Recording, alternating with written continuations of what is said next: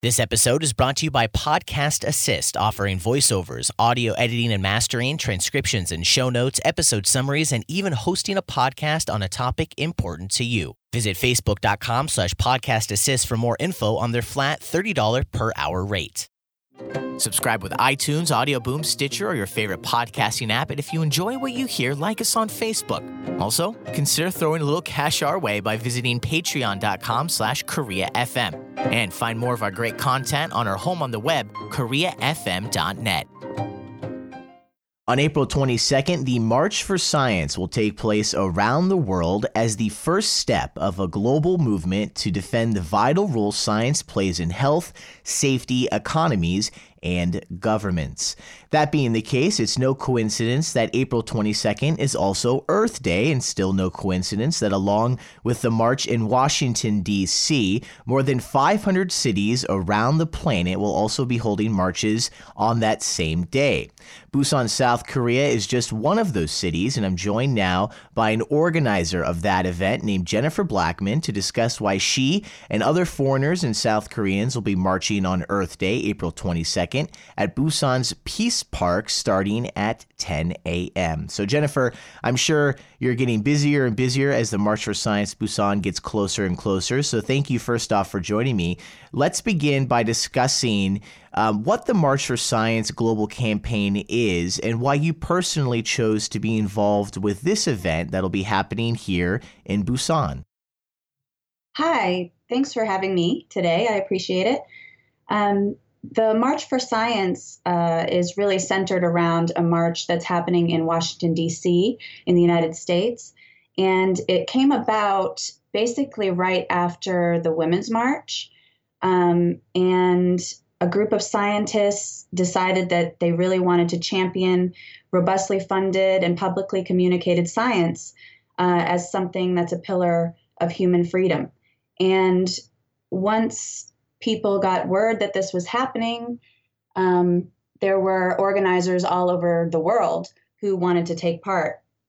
Myself, as a U.S. citizen living in Korea, I really felt that that was something that I wanted to show support for. So I and myself and some friends decided to do a march here in the southern part of Korea.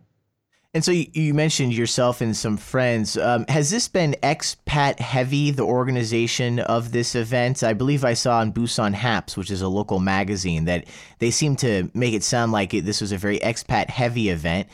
Sometimes that is the case with organized events on certain topics in South Korea. And then other times expats just kind of participate alongside Koreans, and maybe there would have been more of a sharing of those duties, or perhaps it would have been more or less kind of a South Korean event and we just kind of tag along?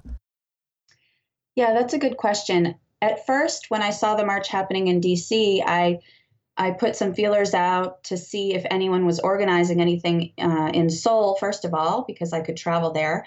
And after a few weeks, I hadn't heard anything, and certainly nothing down in Busan. So I decided to take it upon myself, along with some of my neighbors, to really organize something. And yes, the prime organization has been from expats. We're trying to get as many Koreans involved as possible, and it's really open to anyone and everyone that is interested in science, wants to support science. You don't have to be a scientist. That's right. Yeah, you do not have to wear a lab coat, although that would be nice, wearing lab coats during something like this. It would. So a little bit more about the organization of this event, as I'm sure no surprise to you and anyone else that's going to be participating. There have been a lot of protests the last several months in South Korea, not just about the impeachment of Park Geun-hye. There are protests every so often in South Korea. They actually have a very vibrant long-lasting, historic culture of the protest here on the Korean Peninsula. But the point I'm trying to raise is that I'm sure government entities are very sensitive at this time, perhaps more so than just a couple years ago, or certainly perhaps before the sinking of the Saewol, which we just had our 3-year anniversary of that this last weekend. So what has it been like organizing this event in Busan? It's not called Protest for Science, but a lot of people might think of this perhaps as a protest, and in some ways rightfully so. So what have you had to do to organize this event in the city of Busan? I'm sure you've probably been in touch with local authorities.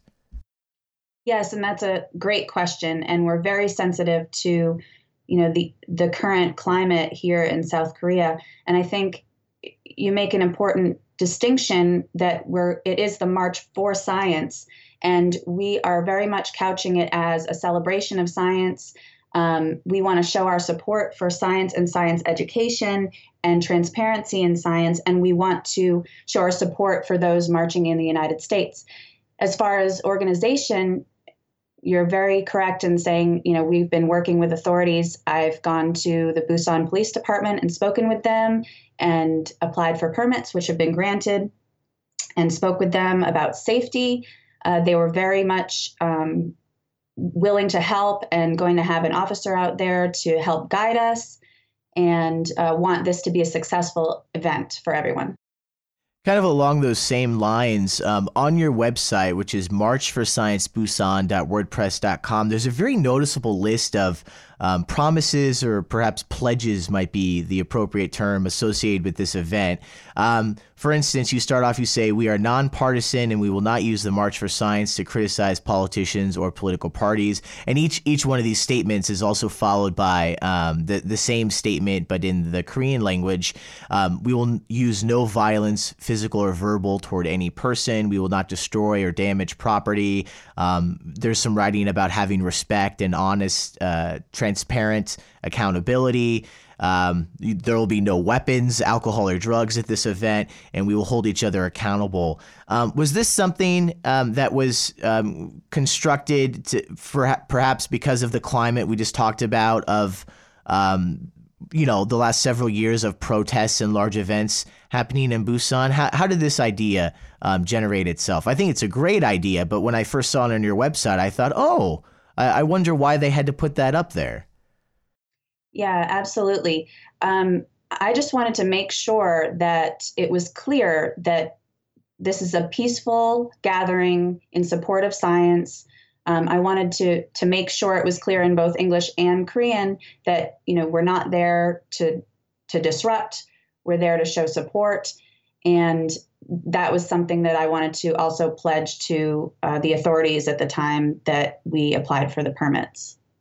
And so let's talk about this show of support that's going to take place on Earth Day, March 22nd, here in Busan, at the Peace Park, starting at 10 a.m. So what's the plan? What can people look forward to when they attend this event? So right now we're planning to meet between 10 and 10:15.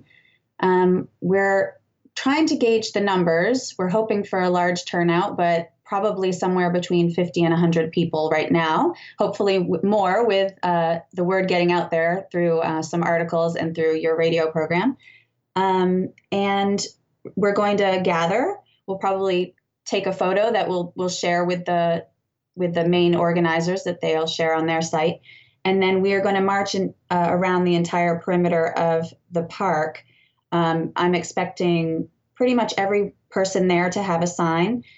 We've discussed, getting those signs translated. So one side is in Korean and one side is in English. Oh, that's a great idea. Yeah.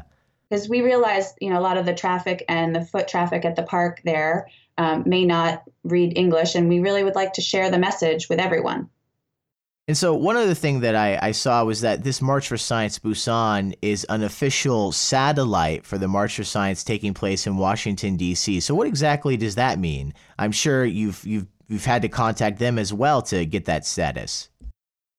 Yes, that's right. So when I was organizing, I contacted the DC site. They have a mechanism for you to submit your information. And I've been in contact with them constantly. We have a communication method that all of the city organizers can ask questions. They send us information to try to maintain consistency across messaging. Although they do realize that in each of these different cities, especially outside of the United States, we have different constraints as far as what we can and cannot do. But I've really felt a great amount of support from them, and that they really want to be inclusive of all of these cities that want to show support for the main march. There is a satellite coordinator back in DC that's working with everyone. And there have been telephone calls, conference calls, that sort of thing. You haven't spoken with Bill Nye the Science Guy, have you? No, unfortunately, I haven't. That would have been great. Yeah, we got to get him here on the peninsula. Boy, do I love me some Bill Nye the Science Guy. He's great.